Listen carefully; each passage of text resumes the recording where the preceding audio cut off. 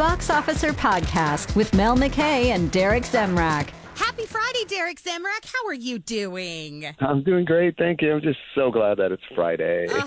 Me too. And I'm glad we've got what looks like a promising movie, but I'm not the movie critic. You are. Let's talk about Bros, starring Billy Eichner. I think I said his last name right. If I didn't, sorry. It also stars Luke McFarlane, and it looks really good, but is it? Actually, this is the first main gay character in a movie that star in a movie. So this has gone a long way to be able to where we were before. Because I remember when Paranormal came out, that kids film years ago, and I was writing for a newspaper at the time, and I wrote in there, in my submission, I said, this is the first openly gay character in a animated film. And they took it out of the newspaper. No. Yes. Oh, my God. We have come far. We've got a lot farther to go, but we have come pretty far. Exactly. So this is a romantic comedy, and it's kind of like a, homage to, Sleepless in Seattle and all those 80s films, but yet thrown in there with a little bit of the raunchiness of Bridesmaids. So it's a very funny comedy. I enjoyed it. I laughed out loud. And there really hasn't been really any good comedies lately that really have you laughing. And the people at the press screening were laughing out loud. And saw somebody that I knew there, and I said, oh, and he says, I've already seen it, because he saw a screening over at the Castro. He said, but I wanted to see it again because I think I missed so much because people were laughing so much. So that's a good thing. It's a good thing. It's a little bit that genre of a rom-com. They meet, they go on a date, that it doesn't really work out, and, hopefully they get back together, but I don't have to tell you what happens. Right. It is rated R, and it's a hard R, so it's if you're not comfortable with that type of stuff, you may want to stay away. It's got to make a crossover to make it at the box office. You got to have the LGBT community come out, because it's not just gay. They address all the characters in the film, and they're all funny, and they got great humor in it. But the one thing that they have to do is, they have, hopefully it crosses over to the straight community will also support this movie. So it's funny. You'll laugh. Now, some of the stuff, you may cringe a little bit if you're not comfortable with the situation, because there is a few that are like, wow, didn't know that. Okay.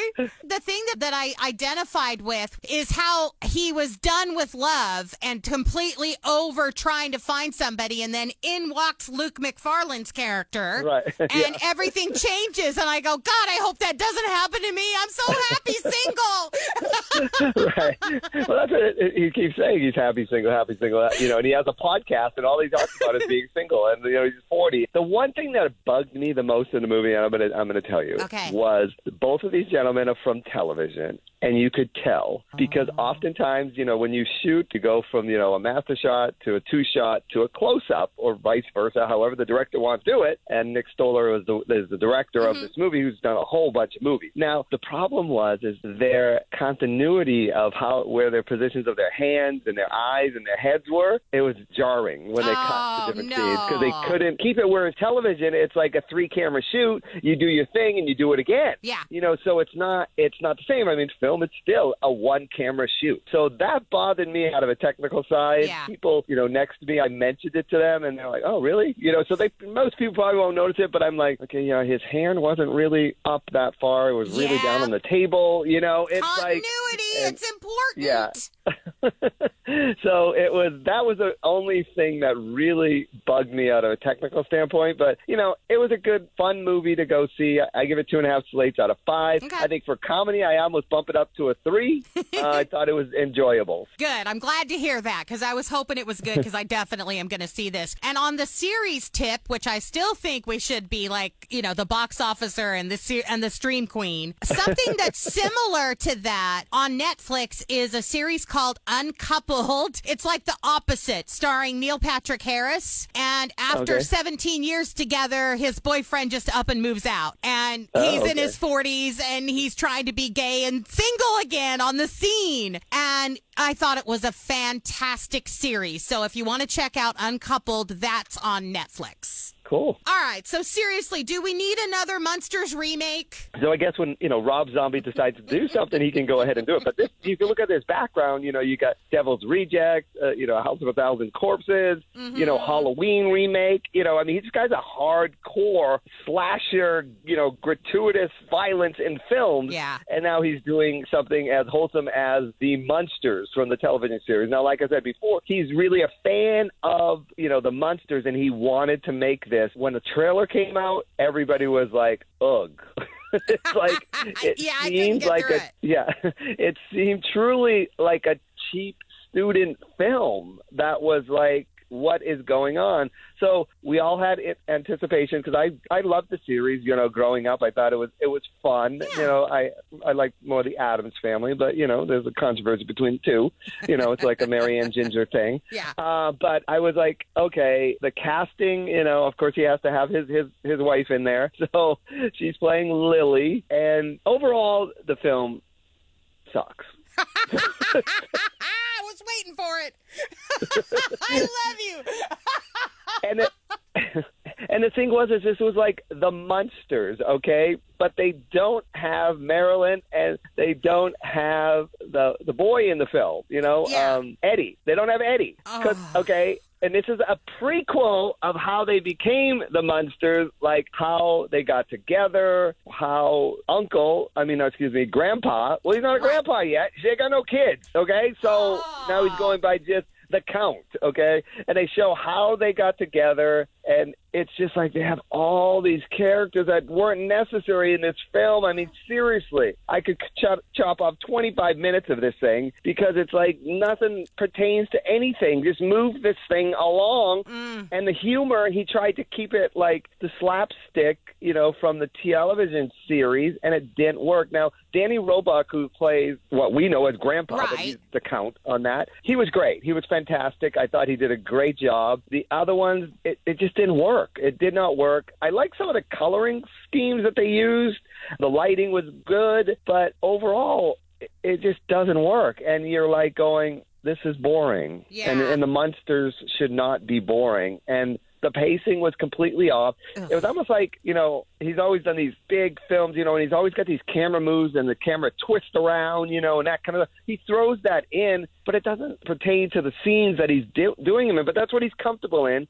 But, they had, Uncle Gilbert, which was funny. The best thing I liked about the movie was when they showed Uncle Gilbert, and then they had these little montage of Uncle Gilbert. He's the one that kind of looks like the creature from Black Lagoon. Yeah. And then they cut to a scene, and he's sitting at a dinner, and Revenge of the Creature poster sitting there, and I'm going, oh, God, we're playing that next week. That's good. That's good. We can talk about that on the podcast. Because Lorinda's playing that movie. That is so funny. On October 15th. So it's like, that was the best part of the movie that I saw, the Revenge of the Creature poster in the background.